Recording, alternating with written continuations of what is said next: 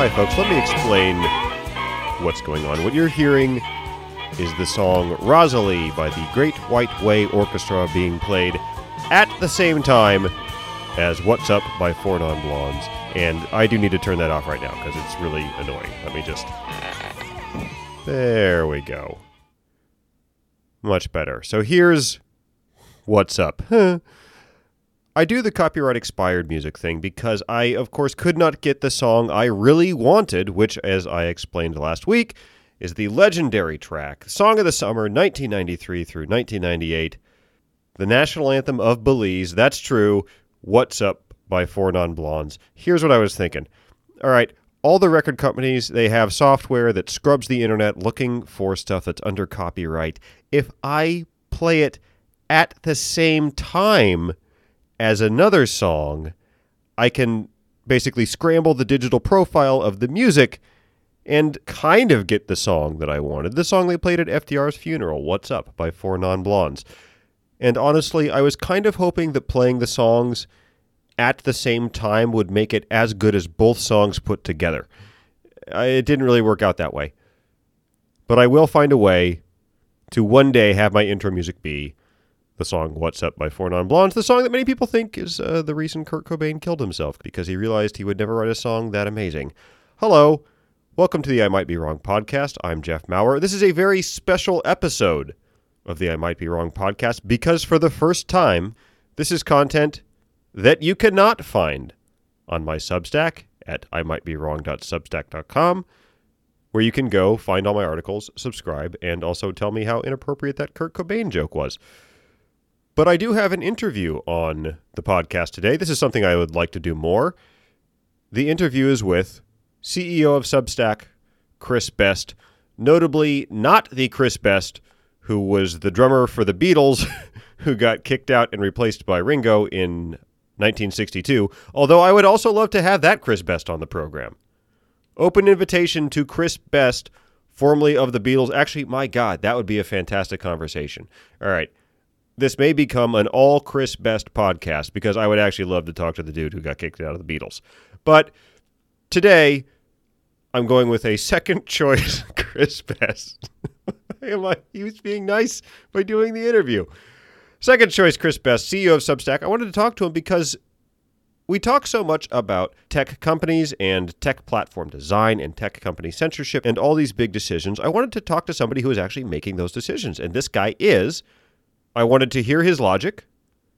I already knew that we had a bit of a point of disagreement. He has a point of view that I think is like very understandable, and yet I think he's sticking to his guns maybe a little too absolutely. But we get into this in the discussion, and it was nice of him to do this interview. I first found out he knew who I was when he popped up posting a comment on one of my blogs. So I asked him if he'd do an interview, and to my surprise, he said yes. So here's my interview with Substack CEO and non-Beatle Chris Best.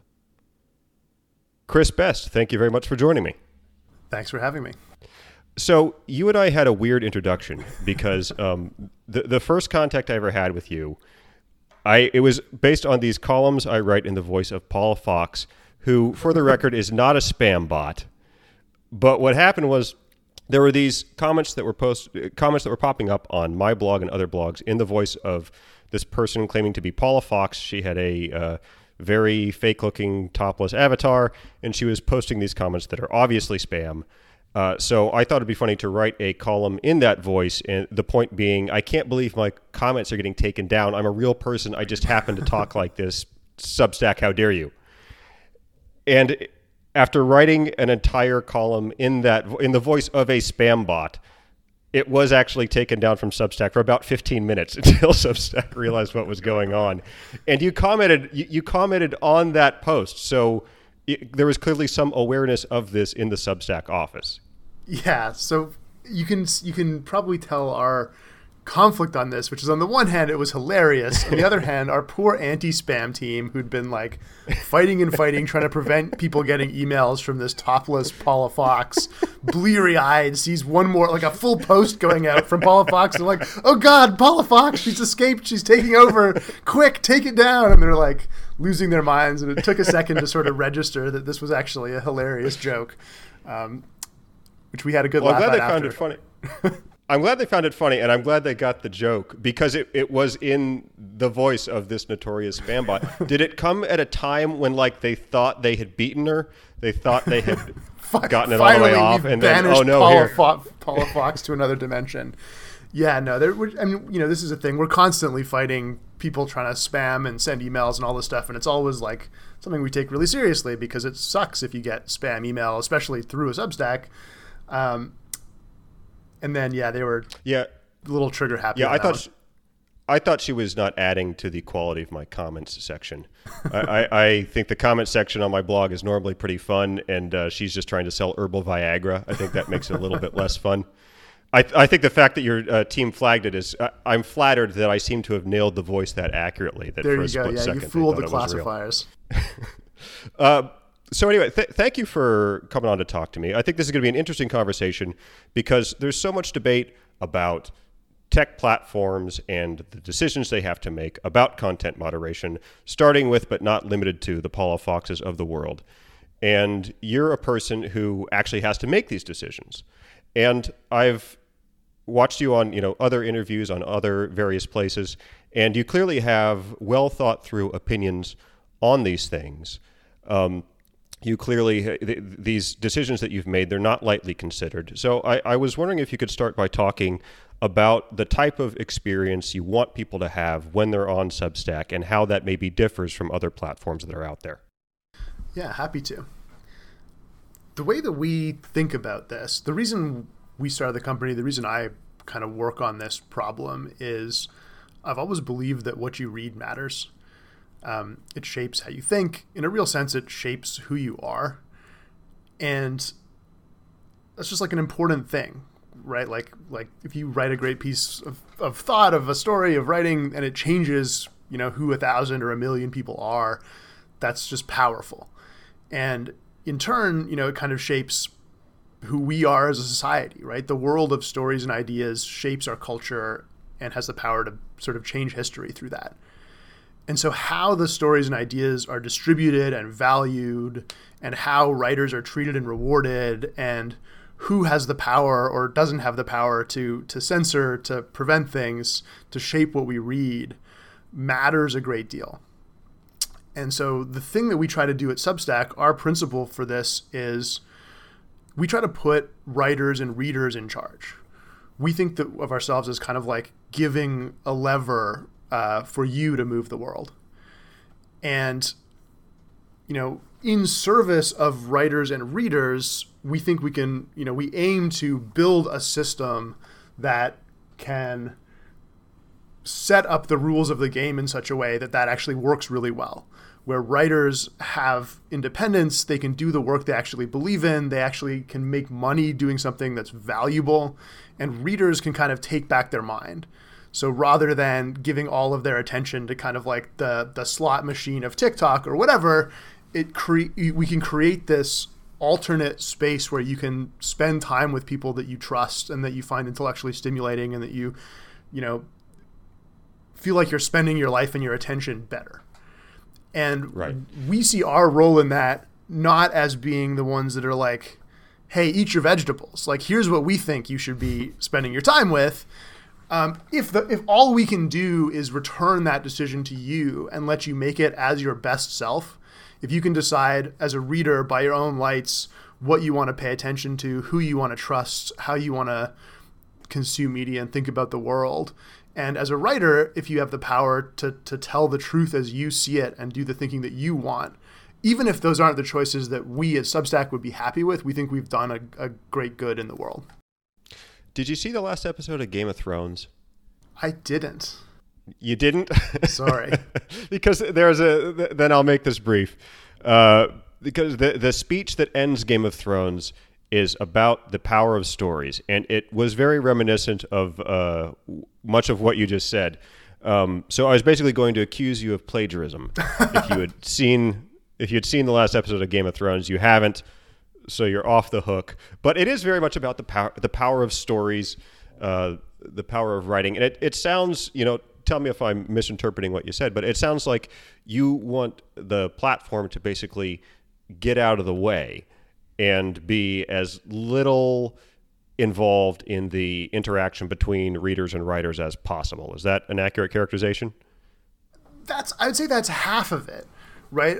I think of the platform as serving readers and writers and putting the writers and readers in charge. And so part of the deal with Substack is when you sign up for someone's Substack, you have a direct relationship with them. You're not signing up for Substack, you're signing up for Jeff or whatever. Mm-hmm. And within that, we see it as, you know, if we have to come and intervene and be like, no, you wanted to read Jeff, but we're not going to let you. That's like a failure mode, basically. We don't aspire to be sort of the arbiters of who you should read. There's obviously lots of complicated exceptions to stuff like that. There's the Paula Foxes of the world. But in general, like, that's sort of the principle. Okay. So the half that we're understanding each other on is the half that says you don't want to be highly involved in curation, right? Which is something that the other platforms do. When you're on Twitter, when you're on Facebook, that's not a chronological list of all the stuff your contacts posted. That's a curated list. They've got an algorithm that selects what pops up first. And so that's something specifically that you don't want to be involved in, right? That's sort of on your do not do list. Is that correct? Yeah, I think there's a really specific thing there, which is not only do those platforms have an algorithm that's shaping what you see, but they are doing it with interests that are potentially at cross purposes to your own, right? If you're on TikTok, the goal of TikTok is to get you to spend as much of your life on TikTok as it possibly can. And that's probably not your goal. And so to the extent that those things differ, and to the extent that the things that make you the most engaged are not the things that make you the best off in your life and as a person, that's the thing where we seek to build an alternative to. Yeah, and there are big questions here because this is tricky, because you're right. The goal of a Twitter or Facebook is to get people on there and have them stay as long as possible. It's engagement-based. That's the phrase that you often hear, is engagement-based. Is that, let me play devil's advocate here. Is that really a bad thing? Sometimes YouTube, Twitter, sometimes they'll give me stuff I really enjoy. Sometimes I can find stuff that I hadn't previously found, and it's good. I'll find, Spotify is also great for this. I'll find a band I hadn't heard of. Sometimes the algorithm does have me completely pegged. They'll say, hey, do you want to watch this Monty Python sketch again? And I'm like, yes, I do, actually. How did you know, algorithm? Is the algorithm really entirely a bad thing, or are there good parts to it? Yeah, and that's a really fair point. I mean, if the algorithm's job is to give you stuff you like, and is my position, stuff you like is bad, actually. And not really. I mean... Is that a slogan? Is that an official Substack slogan? Finally, everything an alternative to stuff you like. So you saw all these platforms giving people stuff they like and enjoy, and you thought, I'm going to do something different. Fuck that. It's a bold strategy. I mean, yeah, let's you're probably the only one doing that. Here's the analogy I would draw, right? There's stuff you like and there's stuff you like. If I decided to... run my diet by having a big glass bowl of candy on my desk at eye level at all times. And the way that I ate food is I just would take a candy out of the bowl every time I feel like it. On the one hand, I like candy and I'm choosing to eat the candy, and no one's putting a gun to my head and saying, you know, eat this candy. I am choosing it, right? But if I took a step back and thought, how do I want to arrange my diet? I wouldn't just carry the bowl of candy around at all times and eat it whenever I felt like it. Right. And yet that is exactly how many of us approach our information diet with social media. And if you take the engagement thing, engagement's not bad. Spending time on stuff's not bad. Having interesting things is not bad. But if you take that to its furthest, most logical extreme, it actually does become pretty bad. And so the Substack goal is not make things you don't like or never have candy, but it's kind of there might be different ways that you want to enjoy things. And if you make the decision as your best self, instead of in your weakest moment doing one more scroll before you fall asleep, you might choose something different, and you might find things that you like or that you find satisfying or valuable in a deeper and more important way. Right. Yeah. Well, I think it's good that you've softened your anti-things people like position. That's probably wise. It's good that there is some stuff on Substack we hope people can like. But let me say, I completely take your point. And it's most dangerous when you're talking about politics, right? Because we know this now. This is pretty well-established research that the engagement-based model, which gives people just what they like all the time, it is fantastic at reinforcing people's views. It is fantastic about, if you are very far left or very far right, solidifying that and, in fact, sending you down a rabbit hole where before long you think, wow, the entire world agrees with me. The entire world has these very far right or left opinions just like I do. It's extremely dangerous when it comes to politics. I 100% get that. Let me ask, aren't there places... What about non-political spaces? Is it less dangerous if you're talking about non-political spaces? That's an interesting question, and I think you can draw if you draw a distinction between an ad-supported social network to get grandma's pictures of the kids, and maybe that's a different thing. I do think there's a space for ad-supported feed-based things. I'm not like this should never exist. I do think, though, that when you make the algorithm really good at cranking up the engagement thing and those dynamics you're talking about, where like the things you agree with or the things you hate are the things that like perform the best, something you may have observed on the internet is spaces that were once or should be non-political becoming political. Right. And I think you see this thing of this sort of like all-consuming culture war start to sweep in things. Like, is bird watching a political topic? And if not, is there ever giant culture war issues around bird watching? Like this thing, if the dynamics are strong enough, everything becomes swept into it. It is true that spaces that I would have thought wouldn't be political definitely are. If people listen to Blocked and Reported, which is a podcast that is on Substack, so there we go, product tie-in. They spend their entire podcast talking about these, very off the beaten path internet beefs, which inevitably become political. And a lot of them are in these areas you would never expect to become political. These there was one about a style of fashion that I had never even heard of, but apparently they have a very fervent community.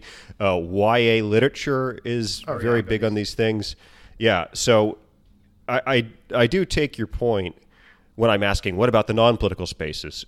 It is worth Which ones are those? Tell me where those are. Yeah, right. I want to go to there. That's right.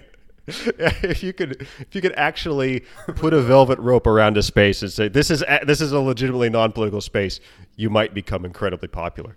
But the reason I ask the question though is because, and I'm getting to what I think is a source of friendly disagreement between you and me, because I 100% share your concerns of an overly curated platform that just reinforces everything everyone already believes.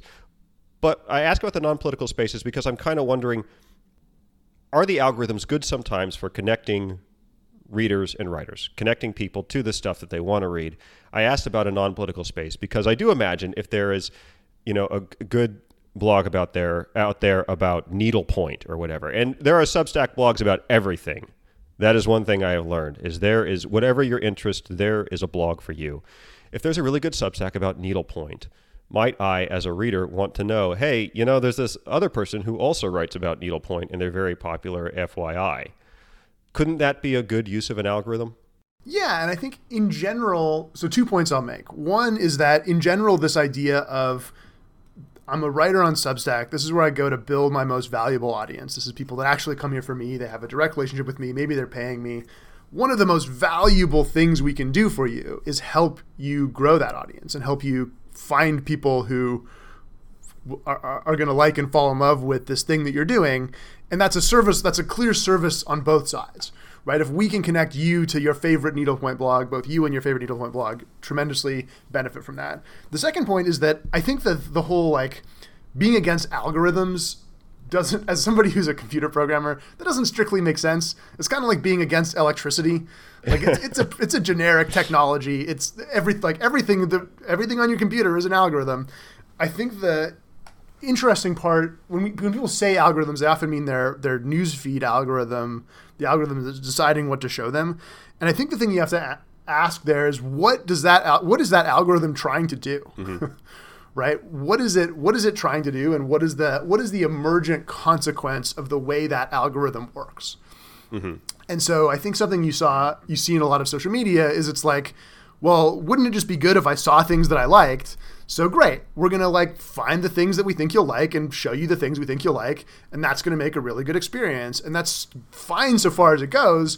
But the thing that you've just done is you've created an incentive landscape where, by deciding what to show me, you've changed the rules about how you win at Twitter or how you win at TikTok or how you become popular and what things, the evolutionary landscape of what memes and ideas survive. And you just have to be thoughtful about how you're doing that, basically. And so we think, we at Substack, we're not like, we never want to introduce you to something new, because we do. It's great for us. It's great for the writers. It's great for you. But we just think that we want to do that in a way that actually serves you and doesn't end up creating one of these like monstrous spiral things once you play the movie forward a little bit. And one of the heuristics we have for how we can best do that is putting writers and readers in charge, putting people in charge. And so the way that we've started doing this is, I think you've seen, is we put a space where as a writer you can put your recommendations of other things that you think are worth people's time. And so if I, as a reader, come and it's like, hey, what else might I like? Here's some things that are recommended by someone I already know that I care about. That's a really powerful signal. It's actually a more powerful signal than, hey, the machine learning thing says that people like you might like this. It's more like, hey, this human being that I respect enough that I'm paying to follow put me onto this. Mm-hmm. It's really good. And there's a clear responsibility, right? Like if you put me onto something bad, I can be like, what the hell? Why did you link me to that needlepoint thing that was actually a death cult or something? There was actually a Paul Fox spam thing. There's just Paul and now Fox I've got nothing but viruses on my computer. Yeah. My God. It starts with needlepoint, but then it quickly gets to herbal Viagra, as all things notably do. Yeah, no, I take your point that certainly, yes, a recommendation from a writer that people already know and already like is going to be very valuable. Somebody pointed out one time that it's a little bit like how rap used to work back in the day, in that like established artists would have newer artists on to do a verse on a guest track, and like that's how you built your name in rap. It is so yes, my wonky political world is like, me, slow, boring, and Matt Iglesias and Noah Smith and a couple people. We're very much like rap, is my point. But it is true that all the growth I've seen so far, well, not all of it, but most of it does come from getting placed in, doing guest columns on other people's blogs, getting mentioned by other people on their blogs. So it is kind of old school, and I do like that part. I do wonder because I'll tell you, that's very spotty. I wonder how sufficient that's going to be as a growth mechanism for somebody like me, who my Twitter presence is basically non-existent because I don't like Twitter, and I aggressively did not do it for all the years I was doing stand-up, all the years I was writing for John Oliver. I never used Twitter just because I didn't like it. I have no Twitter profile. It's all recommendations for me right now, which is great, but at times it's slow going. And one thing I think everyone should understand is that Substack absolutely does want their writers to grow. Even the most cynical person in the world should still understand that Substack wins when the writers do well. So Substack wants the writers to do well, which, by the way, gets me to something I wanted to mention. There's an app now, right? Substack Reader? There is. Can you please tell us, because I want people to know about this, please tell us about Substack Reader, and also explain why it's only available for iPhone, because I am on Android. I actually have a Motorola Razr, and I can't get Substack Reader. Oh, no. So maybe you can explain. Yeah, well, so if you have an iPhone, you should go to the App Store and get the Substack app right away. We are working on an Android one, and the reason it doesn't exist yet is because poor people who are working on it are going as fast as they can. It will come out soon. And yeah, the idea of it is just basically like, look, here's going to be a delightful place to read and listen and connect directly with the people you subscribe to on Substack, like you do in your email inbox. And it lives by basically all of the exact same rules of that. And it does give us a bunch of exciting ways where we can like make that connection deeper. You can makes it easier to do audio and video and comments and all this kind of stuff. And it gives more places where you can get discovered, right? So this thing you're saying of like, hey, could you help people who would love my thing find my thing? This is one place that we're introducing that does genuinely help with that, because you can go over and look and find stuff that would be exciting to you. And I think there's like a lot that we can do on that front that will be really good. In the meantime, though, my pitch for it is just like, it's a really nice reading app and listening app. And it's a good place to like keep up with your Substacks. It's very calming and subdued, because my wife has an iPhone. We're a mixed marriage. She has an iPhone. She's Apple. So I've used it, and yeah, it is nice. You know, it's like no ads. It's only stuff that either she or I subscribe to.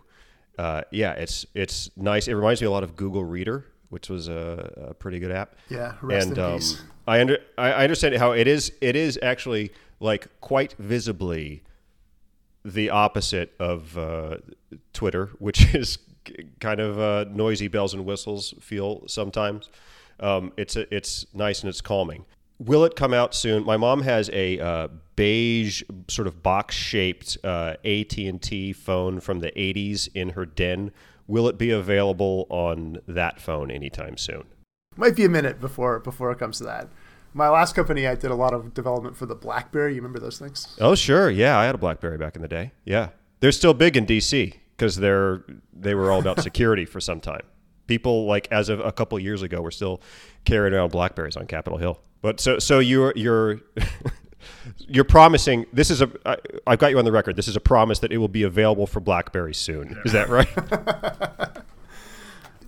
Yes. Anything with buttons like your microwave, you'll have the Substack app on within the next couple of weeks, definitely. Fantastic. Okay, well, we're going to hold you to that. I like how it's funny. I can totally see how, and you used the candy metaphor. I also like candy. I eat candy sometimes. It seems like there's a world in which the very engagement-based platforms exist, and I can go on there. I can go on there the way I do now. When I'm pissed off about something, and I just want someone to agree with me, I can go to a place and find someone to agree with me. But then when I want a different experience, where I just want to go straight to the author that I know I want to read, that can be Substack. The place where I have some conflict is because I'm also a writer, and I'm trying to get this thing to grow. And like I said, I know that Substack also wants me to grow because, they win when I win. Is it too subdued? I wonder how bad it would be for the experience if there was a thing at the bottom. When I get to the bottom of an article, it's just the thing that's become very normal on all sorts of sites that I go to, including ones that are as stuffy as like The Economist. It just says at the bottom, people who read this also like. What's the thinking behind that's not something you're doing right now? I definitely think there's more stuff along these lines that we can do. The thing where we want to introduce people who are going to love stuff to things that they're going to read and help writers grow. It's something we are in general very interested in and want to find the right way to do. The thing that we trade it off against, or the reason we are proceeding sort of thoughtfully on this, is we want to respect both writers and readers, right? And so part of the sort of contract, the fundamental contract on Substack is you have this direct relationship. And so if we start putting stuff in the email that you're sending to your people that you didn't have a say in, that doesn't necessarily feel great, even if it's kind of like, would be good for growth or good for whatever sort of metric thing. So we kind of want to find ways to do it that respect the reader-writer relationship. Yeah. And I think there are ways that do that are actually even better than kind of the simple, here's a thing we think you'll click on approach. Yeah. And it does seem like there are kind of competing values here, because there is, like I said a million times over, I understand your argument about like wanting to not be this engagement driven thing where you're, just trying to keep people there, trying to give them whatever will scratch the itch that they need scratched. I understand that, but then there's also, the promoting growth and, how do people get their names out there? How do readers find what they want to read? There are times that I think hey, let's have people recommend stuff that they like model. It's really nice. And there's kind of no downside to it, except that, are they going to do that? Because it takes a lot of time. You really have to vet someone. You have to, read their columns and really, wonder, is this somebody I want to endorse? It's, especially in this day and age where you can get flayed if you endorse the wrong person, it can be kind of tricky. I can see how a lot of writers are going to go, I'm just going to kind of play it safe and not do that. And I'll also say that, personally, most of my growth comes from, like I said, guest columns. Guest columns are first, mentions are second. If you're not lucky enough to get a mention or a guest, and I could only get the guest columns because I had the John Oliver connection, so I can send people cold emails and be like, hey, I've written stuff before. I just wonder, what's your response when you hear me say, it's a nice, the recommendation thing, it's a nice idea, but it might just be a little bit wishful thinking. It might just not be potent enough to give writers who are building from zero the boost they need to, reach that critical mass. Yeah, I mean, so if the question is, are recommendations working? Fortunately, the answer to that is yes. We do see a major shift. This is not something that nobody's working doing. For me. That's the only. Well, that's the only thing that matters. That's the only thing that matters. If it's working for everyone else on Substack but not me, I don't give a damn. But is this the only? Is this the only thing? Is this the only way that we introduce people? I take your point, and the answer is probably no. There's probably other. In fact, we know there are other things we want to do. That's kind of just one example of. Here's a way that we can do the thing you're asking. How do I get in front of new people that are going to like my stuff in a way that is just Substacky? It's putting writers and readers in charge. There's other things that we can add to that to do that. Now, part of the reality here is that lots of people want to be a famous writer. And there's nothing that Substack is ever going to be able to do that makes it so that anybody who starts out with no audience can grow to a huge audience because of the sort of laws of physics and number of people that there are in the world. So you're saying all 7 billion people on Earth are not going to have successful Substacks? Yeah, and I think that's in this kind of creative pursuit, that is sort of a normal thing.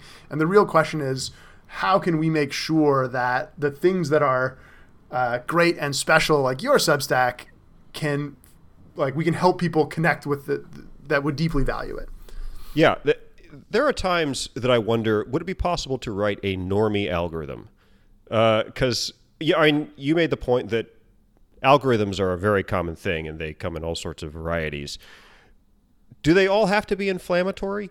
I mean, because the ones that are problematic and the ones that get long Atlantic articles written about them are the ones that you start down a path, and long story short, you're storming the Capitol on January 6th because you read some super inflammatory cut. I mean, that's record scratch, freeze frame. How did I get here? That's exactly.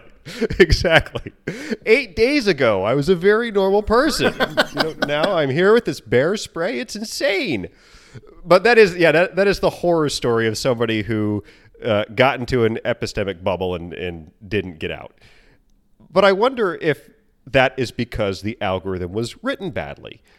Certainly, I mean, my whole bet here is that there's a market for, normie liberalism written in a funny way. And there certainly seems to be. Couldn't an algorithm recognize, hey, you're a person who likes a variety of viewpoints.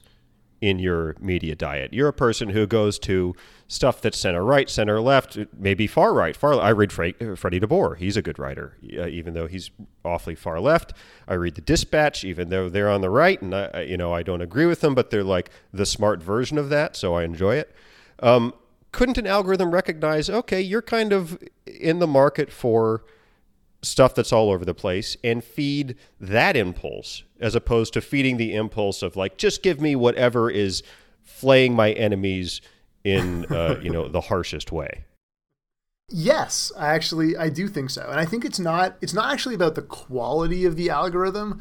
I think it's about the goal of the algorithm. Mm-hmm. Right? So the problem with the Twitter algorithm is not that it's a bad algorithm. Bad in that it does not do the function that it's designed to do, right? Yeah, exactly. Like it's too good. Yeah. Right? If the goal of the algorithm is just engagement, if it's just what are you going to click on, what are you going to pay attention to, mm-hmm. And then you set it loose among human beings who are hardwired to pay attention to things that threaten them, mm-hmm. You get predictable results.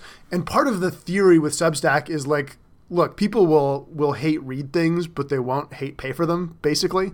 Mm-hmm. And so if to the extent that we are introducing a system that's like introducing people to things, the term for this is objective function. Our objective function, the thing that we would want the algorithm and the system to do is introduce you to stuff that you decide you like enough that you might give your email and even pay for. Mm-hmm. And the goal of giving you something that you fall in love with and pay for is just going to cause different things to win than the goal of like what's going to keep you scrolling. Right. And neither is perfect, and neither is like I don't think there are miracle cures, and I think everything has trade-offs, but I think that the doing the thing where you have to make a decision to subscribe to something, where you have to make a decision to pay, puts you in the driver's seat of like the algorithm is going to bring you the things that you value instead of the things that are going to kind of just like keep you glued to the thing. Yeah. I find that Substack is just a much nicer place to hang out than Twitter. I go to my comment section frequently. I read it. There's always, one or two people make me kind of roll my eyes, but generally speaking, it's a good discussion. And I think that is largely because, well, mine happens to be completely free, and yet some people are paying me. So certainly that the fact that like money is involved does make it different from the super cheap Twitter interaction where you can just sign up, pour poison in 1,000 people's ears, log off, and that was your day. And not just can you, like that's how you get famous. You're gonna be huge on Twitter if you do that. God, yes. I'll tell you, it's incredibly depressing to me as somebody, writing in the political space and starting this thing from scratch and trying to realize, okay, how do I build this thing? The answer is perfectly obvious. Pick a side and then just hammer that side as hard as you possibly can, and specifically go after that side's enemies all the time. Like that is the very obvious, quickest path to Twitter fame. Yeah, do the thing that's going to maximally make your side sort of cheer and maximally piss off the other side. Yes. Do the thing where people on the other side are going to say, see, I told you our enemies were like that, and they retweet you. Yeah. Yes. Like like the whatever the worst possible example, like the dumbest possible version of every argument, there's like this market incentive. That's how you win. And so somebody's going to do it. And if you don't do it, somebody else is going to do it, and they're going to get 20,000 retweets. So what do you want to do? Yeah, I have noticed there is like this path to Twitter fame that is being a person who gets dunked on all the time. You think like, oh no, who wants to get dunked on all the time? It's like, no, if people are retweeting your stuff, no matter, even if they're people you consider enemies, okay, they retweet you, they say, oh my God, look at this idiot. But then you get to respond to them in a highly public forum and say, no, fuck you, actually. And then everyone who's on your side, you become a hero to everyone on your side because you're now in this high-profile argument, backing one side, whereas a second ago you were nobody. So at least you've got some visibility, right? I do think there's a judo move you can play, by the way. I don't know if you saw when our video was on, but I'm wearing my Slow Boring t-shirt. And Matt Iglesias, in my mind, is the master of kind of like having a really boring, normie, left liberal take that also drives everyone fucking bananas And so he kind of gets to have his cake and eat it too, or he just says something kind of like basic and true and smart, and everybody loses their shit and retweets it in hate.